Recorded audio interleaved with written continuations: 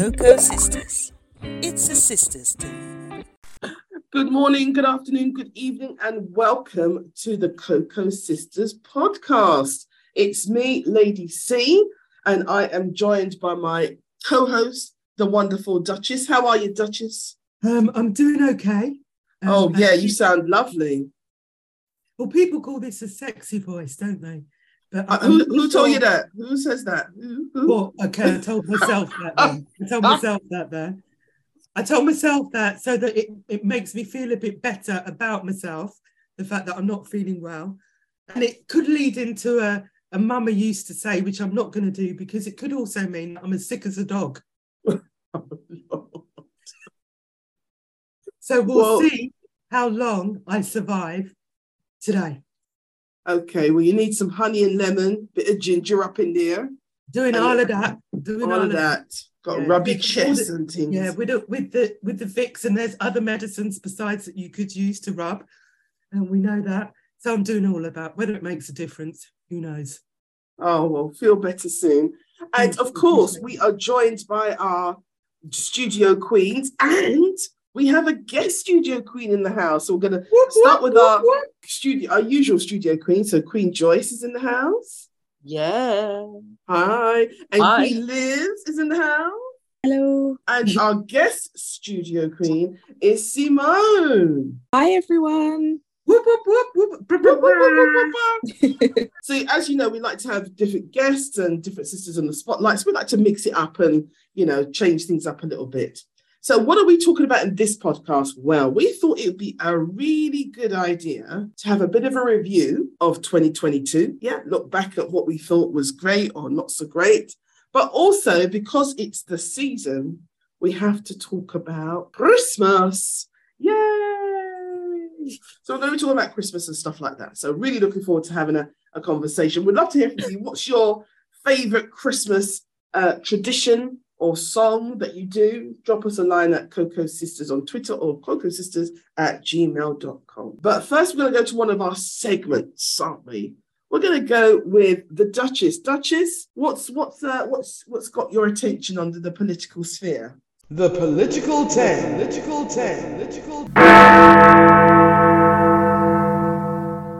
What's got my attention under the political sphere? I like that sentence. Yeah. Political sphere is who would have thought it in the 21st century that we would have a number of industries and or organizations striking. Yeah. I find that phenomenal. I do remember, I think, when I was about, how old would I have been? Around 11 or 12. So around the 70s, where strikes would happen. But it would invariably, I would only hear of, the trains, people that work for the trains, overhead, rail, going on strike. And it wouldn't be as prolific, can I use that word, as it is now. And I just find it quite discombobulating. That's the word I'm going to use. Okay. That's a good word. Thank you. To see so many organisations, industries. So we've got rail, tube, NHS, nurses, hello, postal ambulance strike, ambulance. Who else has been going on? And it's teachers with the teachers. Teachers. So I just think it's just hugely significant that these areas, and predominantly they sit within public sector, are going on strike. But also this for me links to significantly the cost of living. Because what we do know is that with these particular industries, organisations, their salaries are not compatible or comparable to inflation. I just find it extraordinary that this is happening in our day and age, and that these particular, do we call them colleagues, individuals, our brothers and sisters, because we're all part of the human race, feel that the only way that they can get their message across in terms of being seen, being heard, is to take this drastic action. Now, not everybody necessarily is going to agree with the action that's being taken, but part of my thought process has been about, well, how else are they going to make an impact? How else are they going to be heard in the way that they feel that they need to be heard, as well as listened to, and hopefully a possible change will take place. I guess going forward, what I wonder is, how long are these industries or organisations going to be able to sustain what it is that they're doing, and whether or not that sustainability is going to have the impact that they assume or anticipate that they want in terms of either output and outcome. And I guess I would argue none of us know the answer to that question, do we? But yeah, again, I'll go back to my starting point. I find it hugely concerning, I guess, that this is the only way that these particular industries feel and think that they can make a difference in terms of, their impact to the cost of living, because of how their salaries are not matching what's happening in society in terms of the economics. And so whether or not the government is going to cave in and or be influenced or negotiate in a way that both parties can say, yes, we can agree to this, who knows? But it's going to be an interesting, and I don't normally use that word because I don't always like that word, interesting, because it feels quite nonplussed, doesn't it? Quite generic. But it is going to be quite interesting to see how this all plays out within the winter months in particular, and going forward for 2023. Your thoughts on a postcard, please. Queens, what do you think? Do you agree with the strikes? Do you think we should strikes be banned, as what some people are saying? I don't think they should be banned at all. I think people in the UK have a very, very short memory, because one of the reasons why we have some of the benefits that we actually have are due to, people striking and demanding that, essentially the power be with the people. So maternity pay, having an 8-hour day, there's about 10 more that escape me at the moment. And these are all benefits that we're currently enjoying because a group of people got together and said, listen, we can't continue like this. We have to fight for our rights. And, those things were made law and, they're now part of our day-to-day. But I think sometimes we're thinking more about the inconvenience. Oh my gosh, if I get sick and there's no nurses, what's going to happen to me? But nobody's actually thinking about, and the nursing topic is dear to my heart because my mother was a nurse for 42 years. Wow. So to think that, we had nurses putting their life on the line during the COVID pandemic, and the government thought that giving them a pot and pan clap was going to, put food on the table is absolutely ridiculous to me. And then they lost their lives, people lost their family members, and then to just say, okay, a 1% increase when there are people fondling around with their employees in their office and they're getting paid double, triple what the nurses are getting paid. It doesn't stack up, and I think in this country we're very selfish. We don't think about like the Duchess said, our brother or our sister, we're all part of this human race. We don't ever think, okay, well, if we were all earning, a wage that was decent, we wouldn't need to do some of the things that are happening now. That this is a necessity. Like you say, people are going to choose between food and heat this winter, and we wouldn't have to do that if we, paid people properly. And it's also hard to it's just hard to reconcile, especially when you're constantly hearing about how much money the elites are making from, side things or what they're investing in. And, you're sitting at home and you're thinking, I go to work all these hours of the day and I can't heat my home. I can't buy a house. I can't get married. I can't do these things. They are literally being pushed to the brink. And then when they do that, people don't get on board and say, well, actually, you know what? Nurses deserve to be paid more money. Teachers deserve to be paid more money. People just berate them. And I actually think if the public got behind people, this wouldn't be an issue, because the companies would have to cave in and say, okay, it's not only that they're striking, the people are behind them as well. We've got a big problem. And it's interesting. I like what you said there, Queen Simone, because there's something about individually us realizing that when a group of people get together and stand for a cause, more often than not, we all benefit from that. So you talked about, maternity pay, which has also had an impact on paternity pay.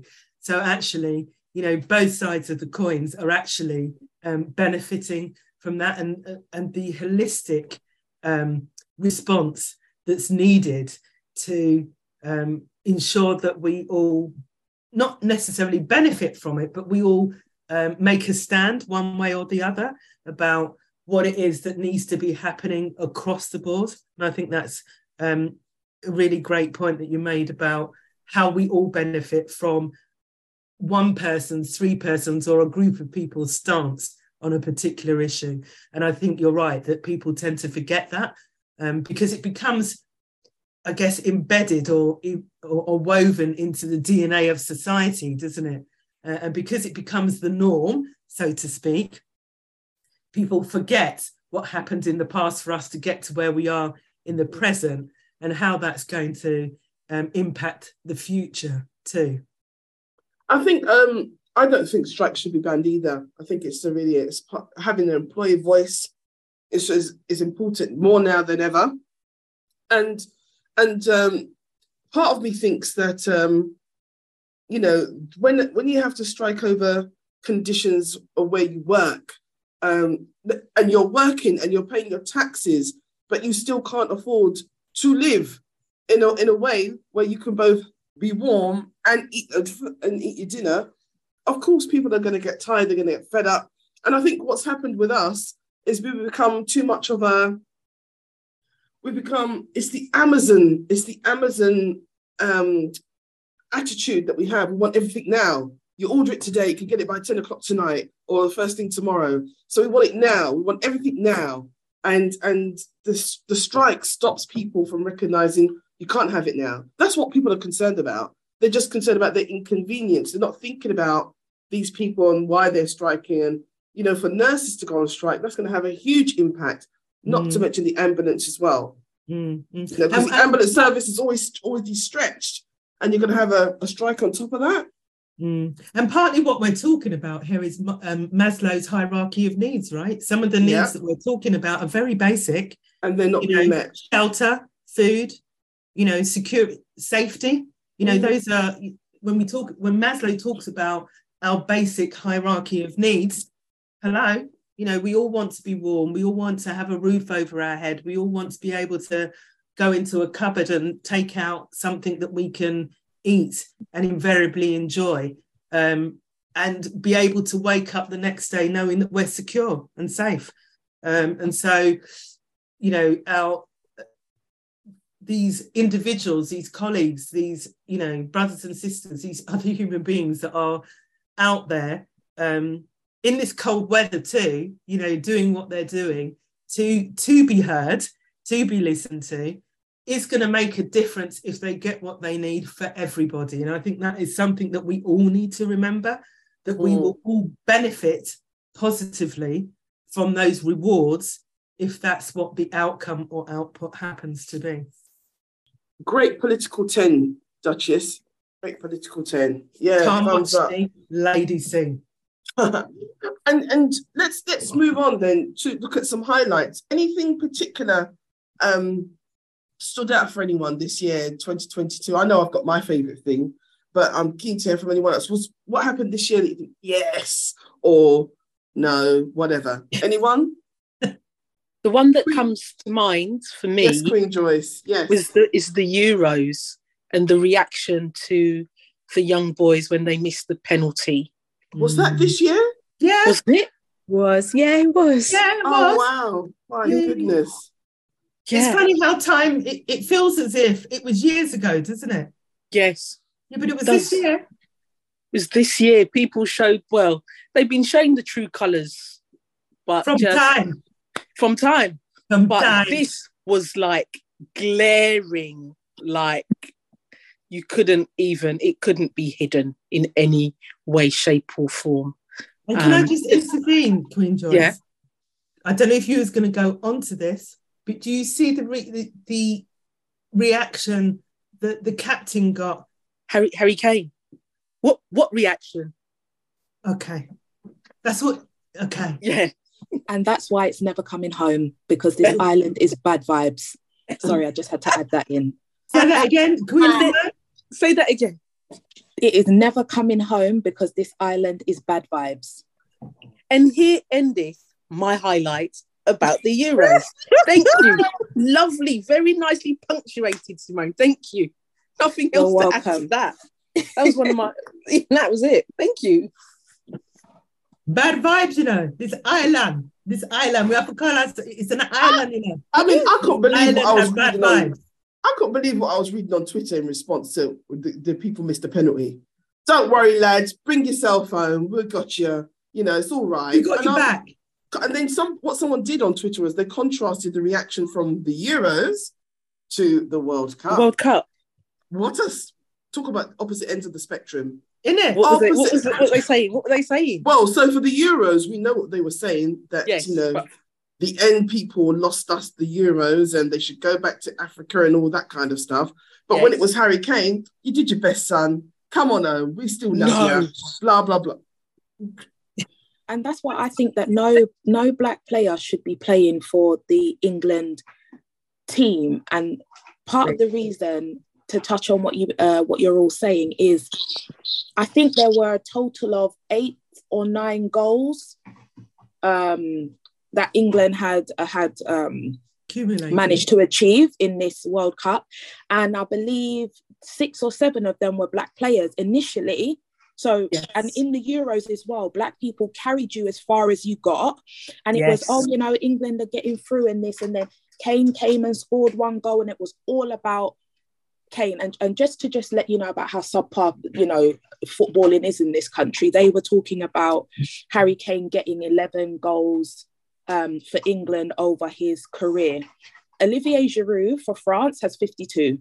So I'm just trying to put that in comparison when we're on the news, you know, oh my gosh, he's one of England's greatest players and all of this. And, you know, he always delivers. But it is very, very demoralizing, really, to see that, you know, the black players are putting in so much work. They're killing themselves if they miss or somebody trips them over. Negativity, racism, like anything, they're called everything but a child of God. And, you know, Harry Kane misses a penalty, all right, like, you know, it can happen to anybody, but, you know, chin up, like, it's because they can relate to them. They see them as their son, their nephew, their brother.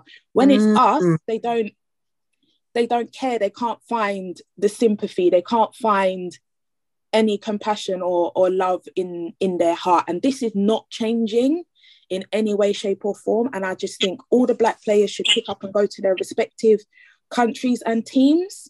And let's see how far England get, you know, without them. And it's like you say, Simone, particularly the black players, they're damned if they do. They're damned if they do. They're damned if they don't. Yeah. And the thing is as well, Raheem Sterling, in the World Cup, particularly playing for England, had scored the most goals for England at the point where he then had to leave Qatar because his yard had been broken into, right?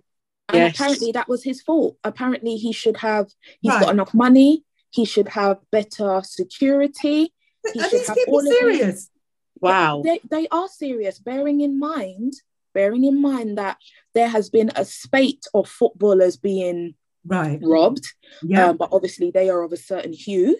So the sympathy once again is then extended to them, and oh my gosh, they work so hard and this is terrible, and you know, what about their families? And I had heard initially that Raheem Sterling's family was in the house when it happened, and there wasn't even any sympathy then. He's got 3 young children, and no one was like, oh my gosh, you know, this is terrifying, you know, he has to go home. I saw people talking about, oh, well, you know, he's got enough money for it to be handled, he should be playing in the same Euros or World Cup that you'll cuss him for if he don't get the ball in the back of the net. Like you said, Duchess, damned if they do, damned if they don't. And I think they should just let them have it. If they think they can get to the final and get all the way there, let's see how you do it with your team of a specific hue. And you see with my man, Mr. Kane, he didn't even kick that ball at the goal. Duchess, it was so harsh. It went okay. That's all I'm saying. I mean, if he was aiming it at the goal, you could at least say, okay, he tried. No, it flew over the top of the goal. What was the brother doing? And they're telling him, it's all right. You'll be fine. Come home, son. We got you. We got you. Wow. No. They need to get a grip. That's what they need to do. You all know how I feel about football anyway. It's a con. It's a con. And so, yes, there's... let's move on quickly. Okay, so next highlight from 2022. Should I share mine? So it wasn't here, it was in America, and it has to be Johnny Brown Jackson appointed to the Supreme Court. I'm sorry, that still kind of, you know, gives me a warm, fuzzy feeling inside. You know, her poise, her grace, how she had to, you know, really just deal with some foolishness when she was being questioned by people who just want to make sure that they got the best candidate. So yeah, I just love that. I just think that's gone down. And subsequently in the recent, you know, they had some, we call them by-elections. I can't remember what they call them, but you know, can't remember the name. But they had a whole raft of women of colour, a whole raft of Cocoa Sisters being appointed, you know, in the political system, which I think is fantastic. So I want to see that reflected here in this country. So, but yes, for me... Can I just say, is that really going to happen here? Yeah. Cocoa Sisters are the ones that can change the world. We just need to step up. That's Come on now. Step up. You know, we've got to get rid of all these other things that have been holding us back. And if they want to call us aggressive, fine. If they want to say what this, fine. But we just need to keep going. You know, so yes, I do think it can happen. I do. Amen. Simone is saying no, but I think it can. Do you know what? As much as America is a bit of an enigma, it's one of these places where, you know, it has the most overt racism and, you know, terrible things happening. But there is still a level of progressiveness there that I just don't think the UK has. So I'll give an example. Diane Abbott receives the most amount of death threats. She's like, she's the most hated MP ever. And there is a white woman, her name escapes me at the moment, who came out and basically said that she knew that Diane Abbott was getting a lot of the hate that she was getting. And she did nothing about it until the hate came her way. And the sexism came her way. Is that her name? I'm not too sure, but she actually had the audacity to tweet this and basically say that she knew about the abuse that Diane was getting, and she admitted it didn't affect her, and because it didn't affect her, she didn't care about it, and only decided that, I owe Diane an apology because she was now feeling the harsh end of the stick. And that's why I feel that in this country, I don't think we could have a Black woman prime minister, because not because we're not qualified. This is nothing to do with us. We can do absolutely anything, but the people will not be behind us, just like they're not behind, you know, several other Black people who are trying to make, exactly. Or even Liz Truss. Yeah, and that say hate everything. I think we'll get a lot of adversity from our own people, but then we have to contend with all of the other people who have something against us. They're struggling with microaggressions, let alone racism. So even to just, I don't want to say never, but from what I've been seeing in the last 2 to 3 years in this country, I don't know if that's happening within the next 5 to 10 years. I'll eat my words if it does, but I don't think we're ready for a Black Prime Minister, female or otherwise. We're ready for it. They're not ready for it. No, that's what I'm saying. They're going to have to buck up their ideas, is what they're going to have to do. I agree with that. You say that, but I think, like, I didn't think we would have an Asian Prime Minister this year. And that's probably my highlight, is that although the circumstances were a bit wild, that got us. I think that's a bit of an understatement. But anyway, carry on. It's the most politically correct term I can think of. Things were a bit wild. That brought Rishi Sunak to power. I didn't think that would happen for another good few years. I figured an Asian Prime Minister would come before a Black Prime Minister came, just in terms of kind of hierarchy of the minorities in society, or people from an ethnic minority background rather. But I would say that it can happen, and I think wherever your politics kind of lies, I'm really encouraged by the fact that somebody who's not white is the most powerful person in the country, or one of, let's say, the most powerful people in the country. And I think sometimes it's circumstances that force a certain thing to happen that can also be really helpful. You might think that actually a Black Prime Minister could never come, wouldn't come in the next 10 years to power, but then sometimes you force that the House of Commons into a really difficult place where that's the only person they can put there, because the options are so few. I don't know. There was another moment for me when I know it was a bad time, another wild time, when Liz Truss was here and Uncle Kwesi Kwarteng was in town. But I call him Uncle Kwesi because he's Ghanaian, I'm Ghanaian, got respect. But at the end of the day, for a moment in time, the top positions in government were held by so many Black and brown people. And for me, that was just exciting, because growing up, I didn't even know that was a thing. I didn't know that was even possible. I didn't know that was something I could or should aspire to. In terms of credentials and qualities and actual competence, different issue. But sometimes it is about the visible role models. And it reminds me of a time when Obama was president and there were loads of kids who were born who just only knew there to be a Black president. They didn't know any other president. And again, competence aside, that is inspiring and is empowering. And if it can happen once, it can happen again, surely, with people who know what they're doing. And I have to have faith. I have to keep the optimism up around the place. But for my Indian friends, like, they were just so encouraged as a community. It happened around Diwali. Like, it was a cool moment. Good, big highlight for me.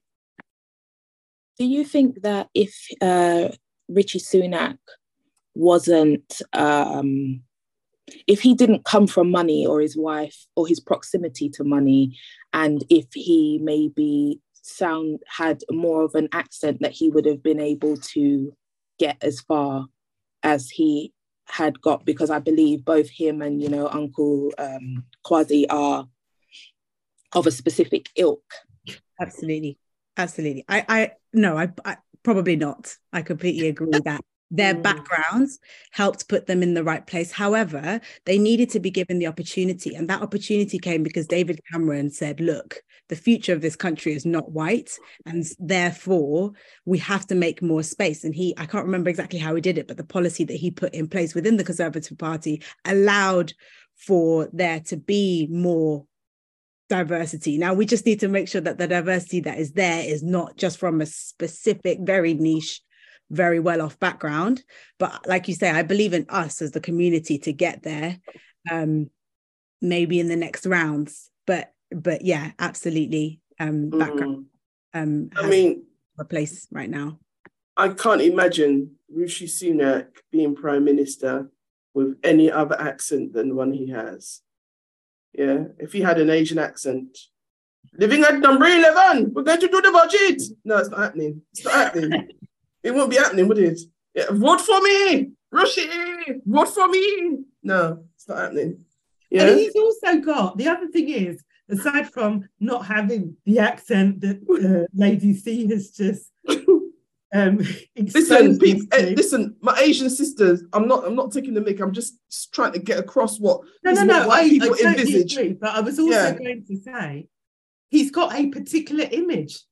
He carries himself a particular way. He dresses a particular way. Even down to his hairstyle is styled in a particular way that then means he fits into a particular mold. Oh yes, of course. So, yes. Who's ever heard? When I heard that the man does a spinning class in the mornings before he do anything else, I said, of course he does. What? Of course he does. Look at the brother. But it would also probably be easier for him if he was married to a white English woman. So I think, like, you could also say that there have been non-white MPs who have been married to white English people, and that may have made life a little bit easier along the way. And so I think it's very interesting that he has a wife who also was not born in the UK, is not, what we know of as typical British. And but money talks. Money talks. She's richer than come on now. She's richer than all that we put together. She's not the tall family. Wearing this saree at home. She's not. As my dad says, she has monies, not money. She has money. But her money's from India. Like, think about it. That in itself, I think, is quite powerful, because there was an understanding a while ago that to even enter this world, you had to be married. As a black or brown person, you had to be married to a white English person. I think he has tried to break, some of these stereotypes, not all of them. He's still, public school boy, but yeah. And he's still richer than me. And how about you? But he's still richer than me when it comes to the monies. Yeah. So those are a couple of highlights there. Okay, interesting. Varied group there. As Lizzie was talking, it just triggered another highlight for me, which was during the summer when we had that really long, drawn-out episode, which I called Westenders. When number 10 wouldn't leave. You remember? Which actually led us to Liz Truss and Rishi. I forgot about that. So whilst you were talking, that came up for me. I was like, oh, that was like a proper highlight from 2022. That's like something never experienced before, never happened before. This is a really extraordinary year.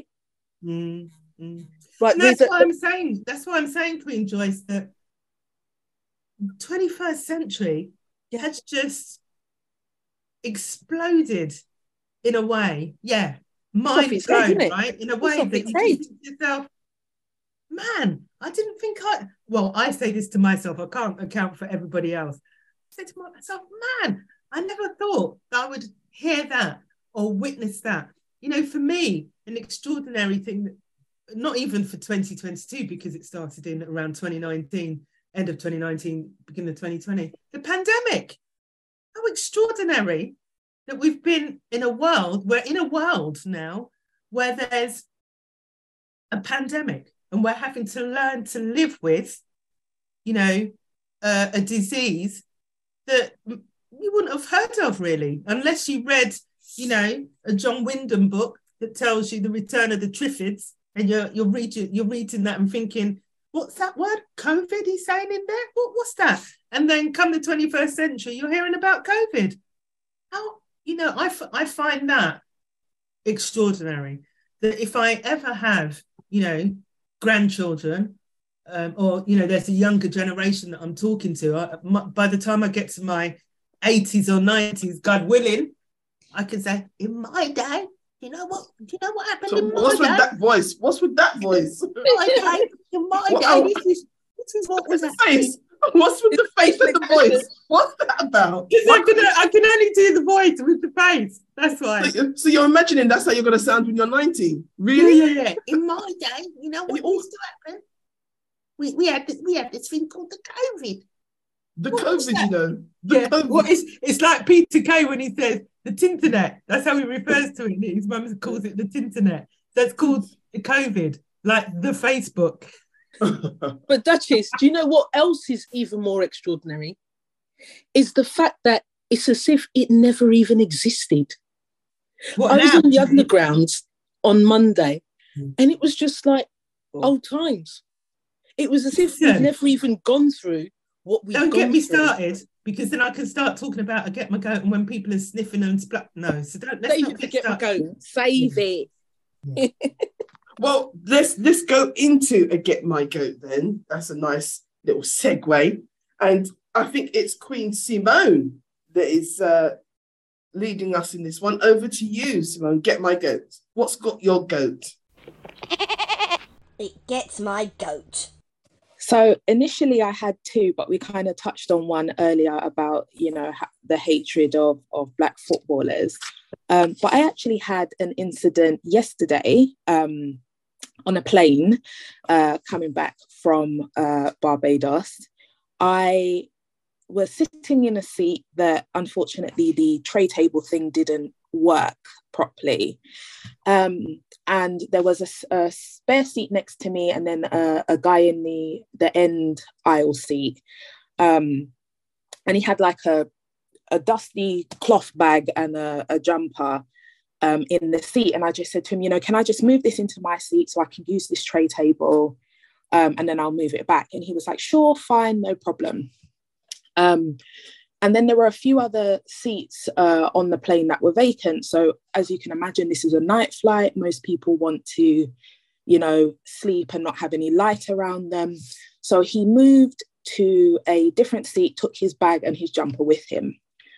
4 to 5 hours later, after I've been having a nice snooze, this gentleman taps me and says to me, when you moved my bag and jumper, did you see 2 phones?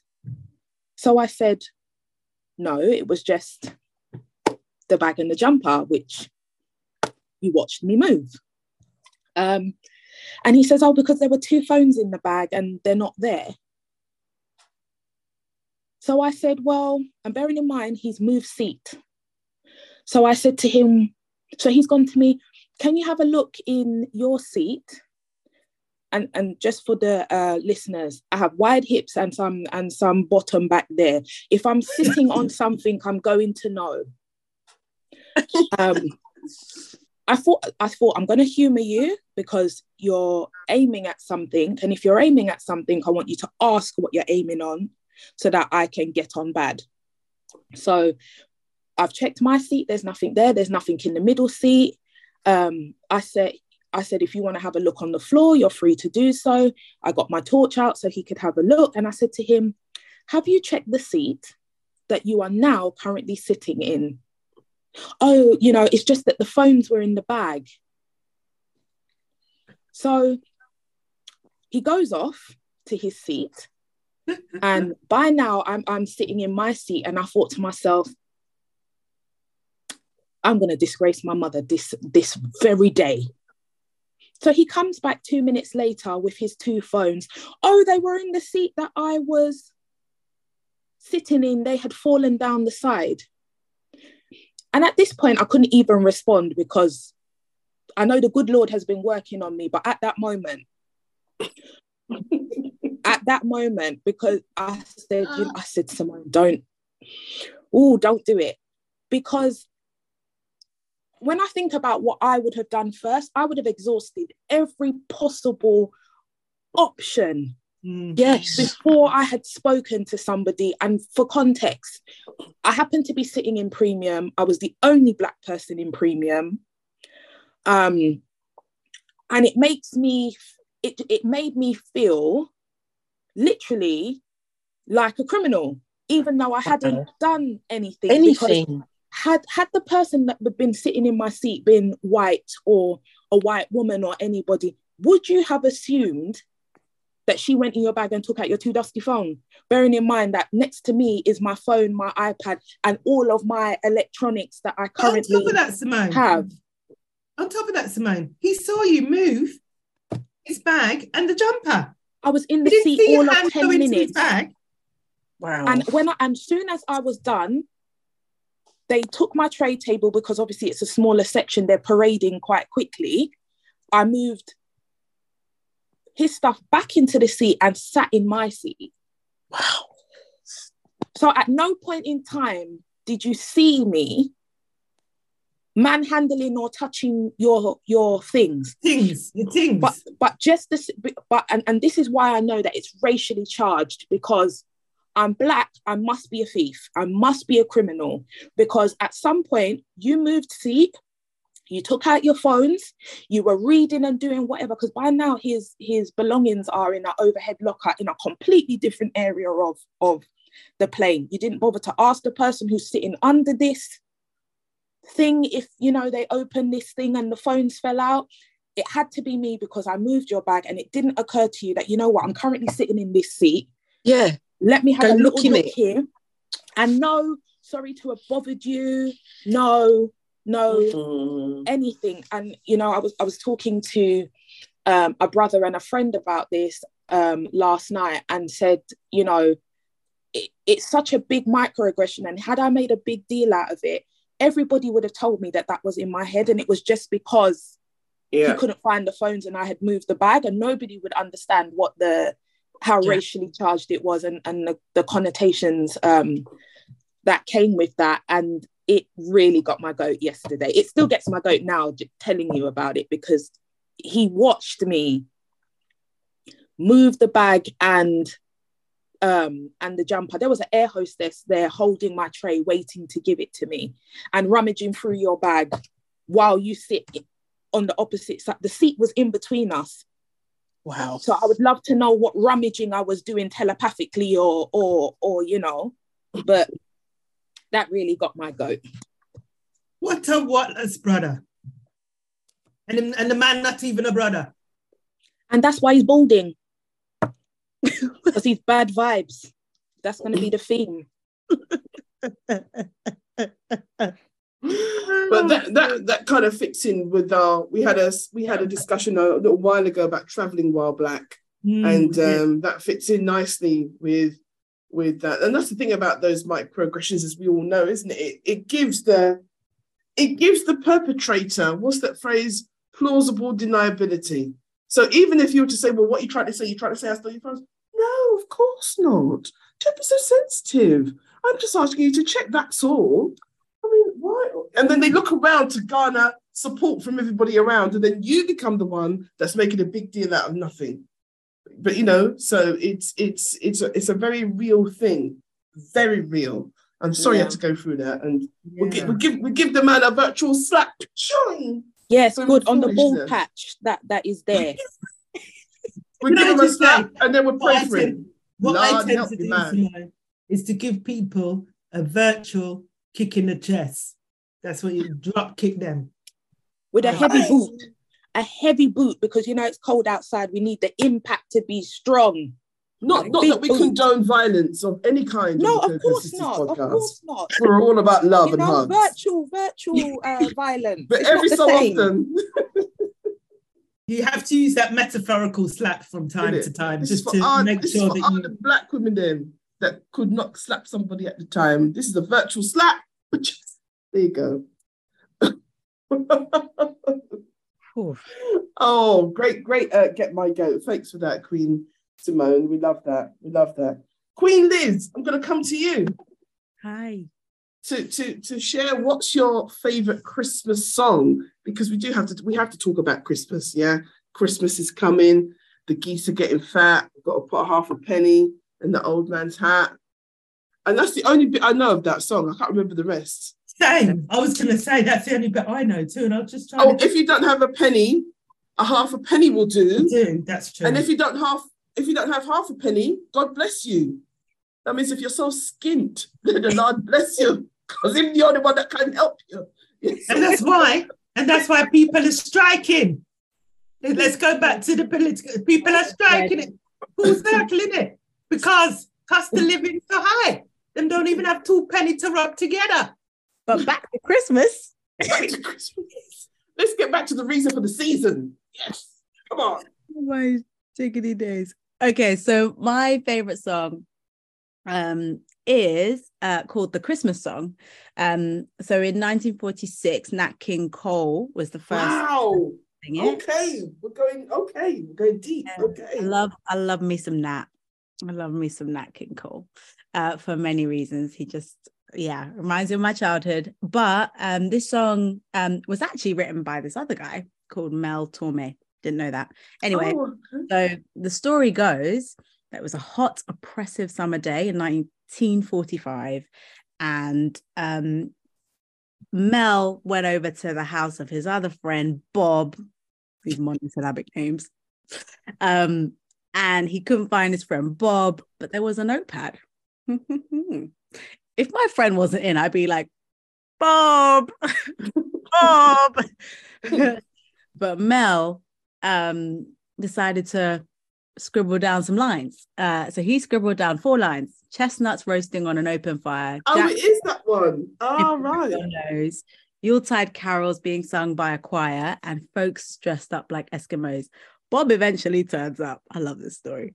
And he tells Mel, yo, Mel, I thought that I could cool down. It's a hot day,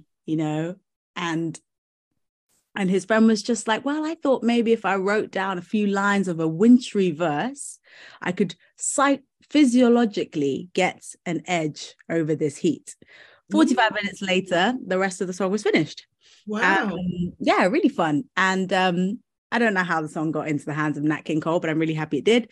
It's been, years and years of a beautiful song sung, and I just really like it. I like Yolanda Adams's version. She does a really beautiful one, but different people have done it over the time. Faith Evans, like everybody's done this song at some point on their Christmas album.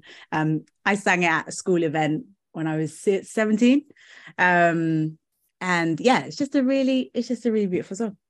It's lovely, and I got the opportunity to actually look it up. That song really reminds me of Christmas. My second song, because I was raised at church, is "Oh Come All You Faithful." Oh, yes. It's just like a church banger, isn't it? Like you just get the harmonies involved, especially that last verse. My mum was our church organist for like 30 years, and my dad was in the choir, but he couldn't sing. So it's really upsetting listening to him practice the harmony. Would butcher year on year, like it never got any better, like cumulative years it seemed to stay or get worse. But it's a very beautiful song as well. That one is a bit more old school. It was written in France apparently, Methodist vibes. But 2 really good songs. I love Oh Come All Ye Faithful. I always like a little gospel version, when you do oh come, let's just up a little bit. And then you put a little rapping thing. I love anything like that. I love that. So I do like "Oh Come All You Faithful." And I didn't know anything about the song. All I know is chestnuts roasting on an open fire. I didn't even know he was saying that it was Jack Frost nipping at your nose. I don't know what I thought he was saying, but who's been nipping at your nose? Though? I don't know. I was like, something's nipping at your nose. Oh, I didn't even understand the lyrics. I'm known for getting lyrics wrong of songs that I've been singing for years. And then someone says, what are you saying? Remember that song, Feed the World? I just got all that wrong. I just did not get it. All I knew was Feed the World, and then all the other lyrics I was just making up. So there's a really good excuse me. There's a really good clip by Peter Kay. He's one of my favourite. Yes, and he does all the lyrics, doesn't he? Yeah, the misheard lyrics. Have you ever seen that? Yeah. Sage really and onion. Funny. Yeah. Really funny. I won't do a spoiler, because if you say it does spoil. But if you ever get the chance to Google that or YouTube it, really good to watch. But I've got a favourite, and someone reminded me of it the other day. Was Donny Hathaway's "This Christmas"? Ooh, lovely! I love that tune. I was like, no. I can't because of my voice at the moment. The only words that I can always remember is that it's It says, this Christmas. That doesn't help you at all, does it? It sounds like everyone. This Christmas. That's a nice one. No, don't know that one. You'll have to Google that. Very lovely song. And then if I was going to choose a church song, I'm not sure that you equate it to Christmas. However, I do think it is a great Christmas song. Mary, did you know? Oh, yeah, that is good. Mary, did you know that your baby boy... Oh, yeah. Walk on water. Mary, did you know that your baby boy will save your son? Did you know? Okay. That your baby... Sorry, I forgot we're recording. So, yeah, so I love that song. The song that I used to love when I was at school, and Neil, when you listen to this, don't bother denying it, because I know you used to love this song. So that's my brother. But we used to love The Virgin Mary Had a Baby Boy. Did you know that one? Oh my God. Had a baby. We have the keyboard. Virgin Mary had a baby boy. I used to love that. I know it came from the glory. Boom, boom. Yeah. I used to love that. Oh my days. Christmas had arrived then when we had that song. Yeah. What about you, Queen Simone? I don't have a... Oh, go on. Oh, sorry. I don't have a specific favourite Christmas song or church song. I feel like I just like being in the spirit of Christmas. But I must say, any Christmas song sung by Sam Cooke. Oh, very nice. Did he sing every a Christmas song? Yeah, I think he did, similar to like Nat King Cole. They sort of, everybody comes and they re-sing. I think he's got a version of the Christmas song as well. And I think I just maybe got a bit of a soft spot for Sam Cooke, just because of how, he sort of turned life around after not really wanting to be pro-black, and then sort of hanging around Muhammad Ali and becoming a bit more, wanting to be more part of the cause. Definitely being more conscious. But like Voice of an Angel, so anything Christmas related sung by him or Marvin Gaye makes it really feel like Christmas. Nice. Queen Joyce, what about you? It's a bit of Boney M action. Mary's Boy Child. Yes. Queen Joyce, Yeah, that is such I'm hearing a that tune. now, and I'm like, now hear the angels sing. I keep For today, that man will live forever. yeah, Oh well, look, little playlist going on. Coco Sisters Christmas playlist. Quite good songs on there. So we're going to put those on, and that's going to get us in the mood. Isn't it just Christmas? So before Christmas.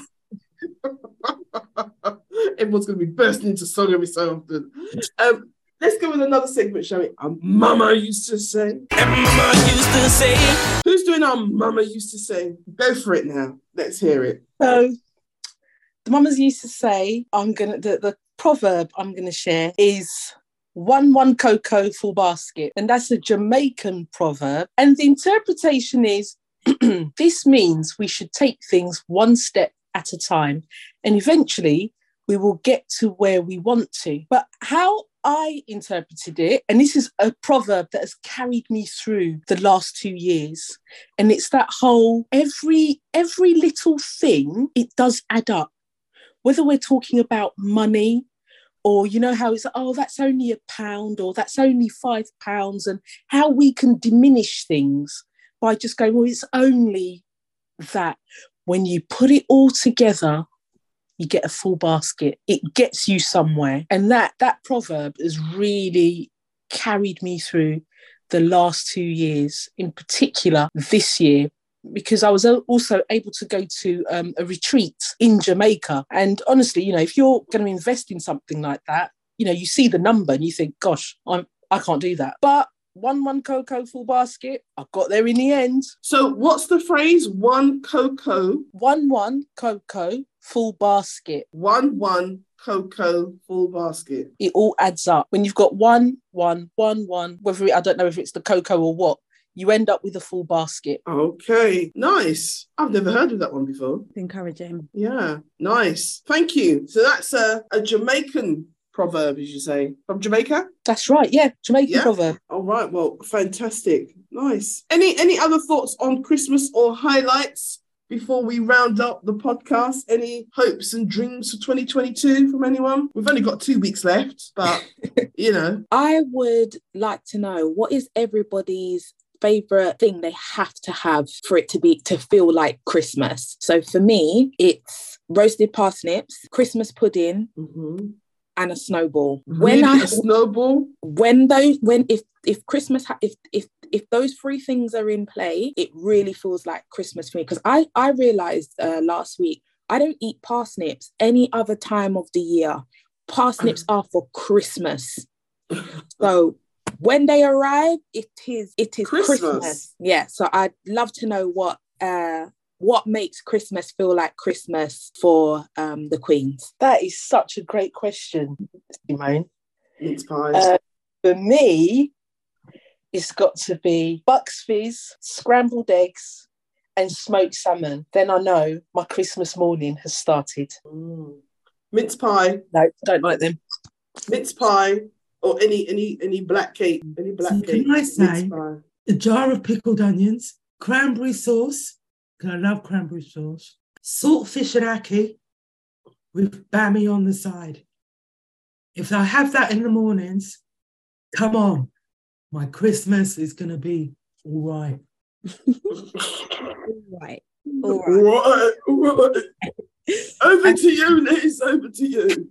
I think, there's so many things. Such a good question. Christmas music. So I really hold off on listening to Christmas music before the 1st of December. And like by the 28th of November, I'm getting itchy. Like, come on. But I wait. When do you stop playing Christmas music? I stop on, what's it, Epiphany? Is that like what, 6th of Jan? Yeah, 6th of Jan. Okay. Rinse out. Yeah. That's when I take the Christmas tree. Christmas tree, Christmas music. And then anything that takes a bit more of an effort. Oh, Brussels sprouts. And I make a lot of effort to make them taste nice. I've never succeeded, but I try every year to make them taste good. All these different recipes. Add some chestnuts, add some bacon bits, Butter and bacon. I'll try that this year. Okay, cool. That's very helpful. And with a drop of honey. Oh, okay. All right. That's really good. And then I bake a lot for other people. So I feel like I get the spirit of generosity rises up and it then drains out again on the 6th of January. So I end up baking for people. That's quite nice. Yeah. And then just a lot of chocolate. It's always available. I'm just always eating, just like consistently eating. It's a dream. What about you, Lady C? Mince pie and black cake. Just those. Okay. It's Christmas for me. So yeah, that's it. But I'm not going to go overboard this year. No one said anything about sorrel. Yeah, I don't really do that at Christmas. It isn't Christmas without sorrel. It is. No, it's not. I'm not a sorrel fan, to be fair. With a piece of ginger, a good hunk of. Yeah. Yes, you have to. It's for the ancestors. Sorrel in the as long as I can get my proper cranberry sauce, and I can eat that with anything over Christmas time. Oh, I know as well. The other thing that I only ever have at Christmas, is a Mackerson stout. It's a stout. It comes in a little can. It's called Mackerson. And I know the one you're talking about. I just find that fascinating that you only have that at Christmas. Well, because that's when my mum used to have it. So when my mum had it, we all used to have a little drop in our little glasses, and that was Christmas for us, So and I called Mackerson stout, and a piece of cake. Oh, child, I gone. Last but not least, Duchess, did you want to cover the health tip briefly? Go over the health tip for this podcast? So one of the things that I was going to talk about, which we started talking about on our last podcast, was sad. Not that I'm sad, even though it might be sad that you're having to listen to my voice the way it is today. Seasonal affective disorder, known as SAD, I wanted to talk about. And I just thought that was quite prevalent, I guess. It was quite sad. It's quite, which is quite opportune, I guess, in terms of the season that we're at now. And it normally happens around this time of year. And it's classified as a type of depression that comes and goes in a seasonal pattern, also known as winter depression, because the symptoms are usually more apparent and more severe during the winter months. And the way that it can present itself, I'll come on to, but some of the general statistics are these. Over a third of those aged 16 either have SAD or suspect they have it or suffer from low moods in the autumn and winter. More than 1 in 20 people in the UK have been diagnosed with seasonal affective disorder. Interestingly, men are twice as likely to have been diagnosed with SAD. Over 9% say they have this. Women, it's 4.5%. However, women are more likely to say that they're suffering with these low moods in the winter, in the autumn and winter months, 18.28%, as opposed to men, 12.87%. And people in London are significantly more likely than those elsewhere in the UK to have been diagnosed with SAD. Over 11% in London alone. And those statistics were from the ONS, the Office of National Statistics. And part of the cause of this disorder is that the condition itself is still being studied.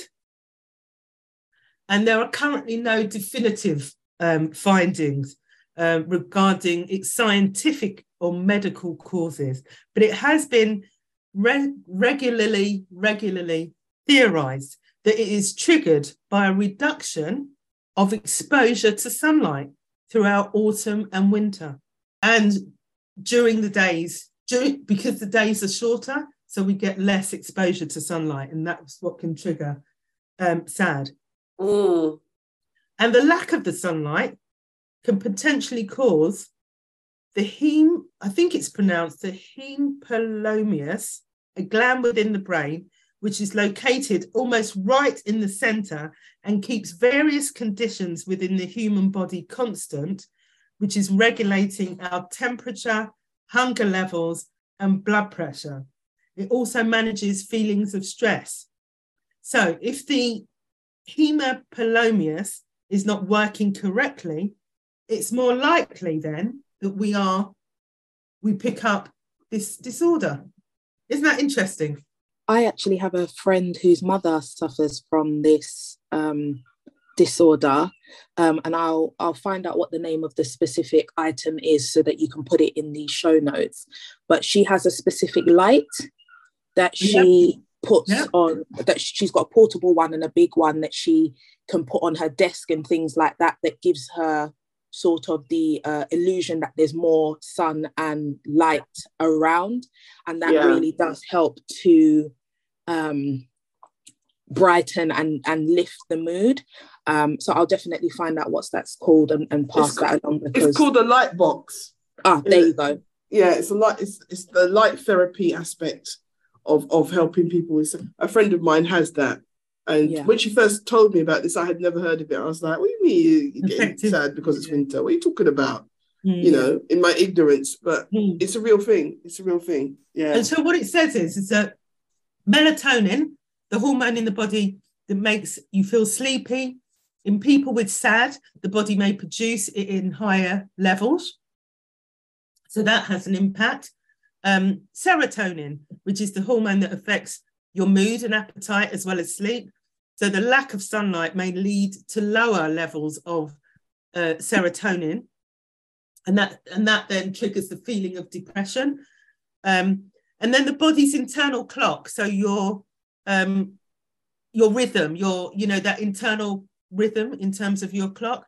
Your body uses the sunlight to time various important functions, such as when you wake up, when you go to sleep, and so on. So because in the autumn and winter times, that is shortened, our day is shortened, that then can also have an impact on individuals that have this disorder. So symptoms are that you can feel the feeling of depression most days, and particularly during, you know, the autumn and winter months. Could feel more sad, or sadness, it's referred to, reduced energy levels, loss of concentration and disinterest in activity, feeling of worthlessness and or hopelessness. Those are some of the symptoms, as well as trouble we can either be sleeping too much or not sleeping enough. And then in terms of how our body physically might respond to that, is that we might suffer nausea, loss of appetite, weight loss, and then, you know, for some others where there's extreme conditions, suicidal thoughts. So some of the preventions then that we could think about, if it is that some of our listeners are thinking, oh, maybe I've got this disorder, but some of the preventions is that light box that you can get. And use that more frequently. So make sure that the light box is on regularly in the home or where you spend most of your time. Try and follow a healthy and nutritious diet. Monitor your moods to see how you're feeling at any given time. Excuse me. Take adequate rest when you can. Avoid alcohol, they say, because alcohol can have a negative effect if it is that you're feeling some of these symptoms. Try and connect with people more. So widen your network or connect with friends and family more if you can. Take a trip to warmer climates if you've got the finances to do that. And those are the types of things that can help, including treatments like light therapy, cognitive behavioural therapy. Antidepressants can help, but that needs to be monitored by your GP. And then one of the things that I really like that I was reading about that could support the disorder in terms of either prevention or management is trying to tap into things that give you joy and focus on the joy where you can. So that's my health tip, Lady C. Right. Thank you, Duchess. So great raising awareness, actually, of something that people may have and they don't even realize I have it. So if any of that relates to you and you feel that this has captured or described what you're going through, please make an appointment to see your GP and explore possible options that's going to support you, especially as we've got another few months before winter season says goodbye. So, you know, well-being and self-care is so important. So do get in contact with your GP. Thank you, Duchess, for raising that. And find a way to, I think, also not only tapping into your joy, but find a way to talk to others about what's happening to you. Mm-hmm. Well, look, that's the end of another power-packed show, podcast. We hope you've enjoyed it. We've covered a lot. We looked at some highlights. We looked at Christmas. We spoke about football, how it's not coming home. We've spoken about travelling while black, all sorts of things. He said the island has bad vibes, and that's why island got bad vibes. Bad vibes. So, look, we're going to say goodbye. We hope if you do celebrate the season, have a lovely Christmas. Don't eat too much. Don't drink too much. Be kind to yourself and others. And from myself and the Duchess, goodbye. Remember to tap into the joy. And from our queens, Queen Joyce. Goodbye. Have a lovely Christmas. Our guest queen, Simone. Thank you for having me and wishing everybody a very happy and safe Christmas. And from, of course, Queen Liz. Bye, everybody. Lots of love. Okay. See you next year. Have a great time. See you next time. Bye, everyone. Enjoy. Bye. Bye. Bye.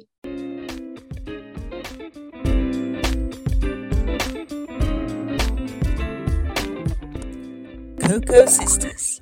It's a sisters thing.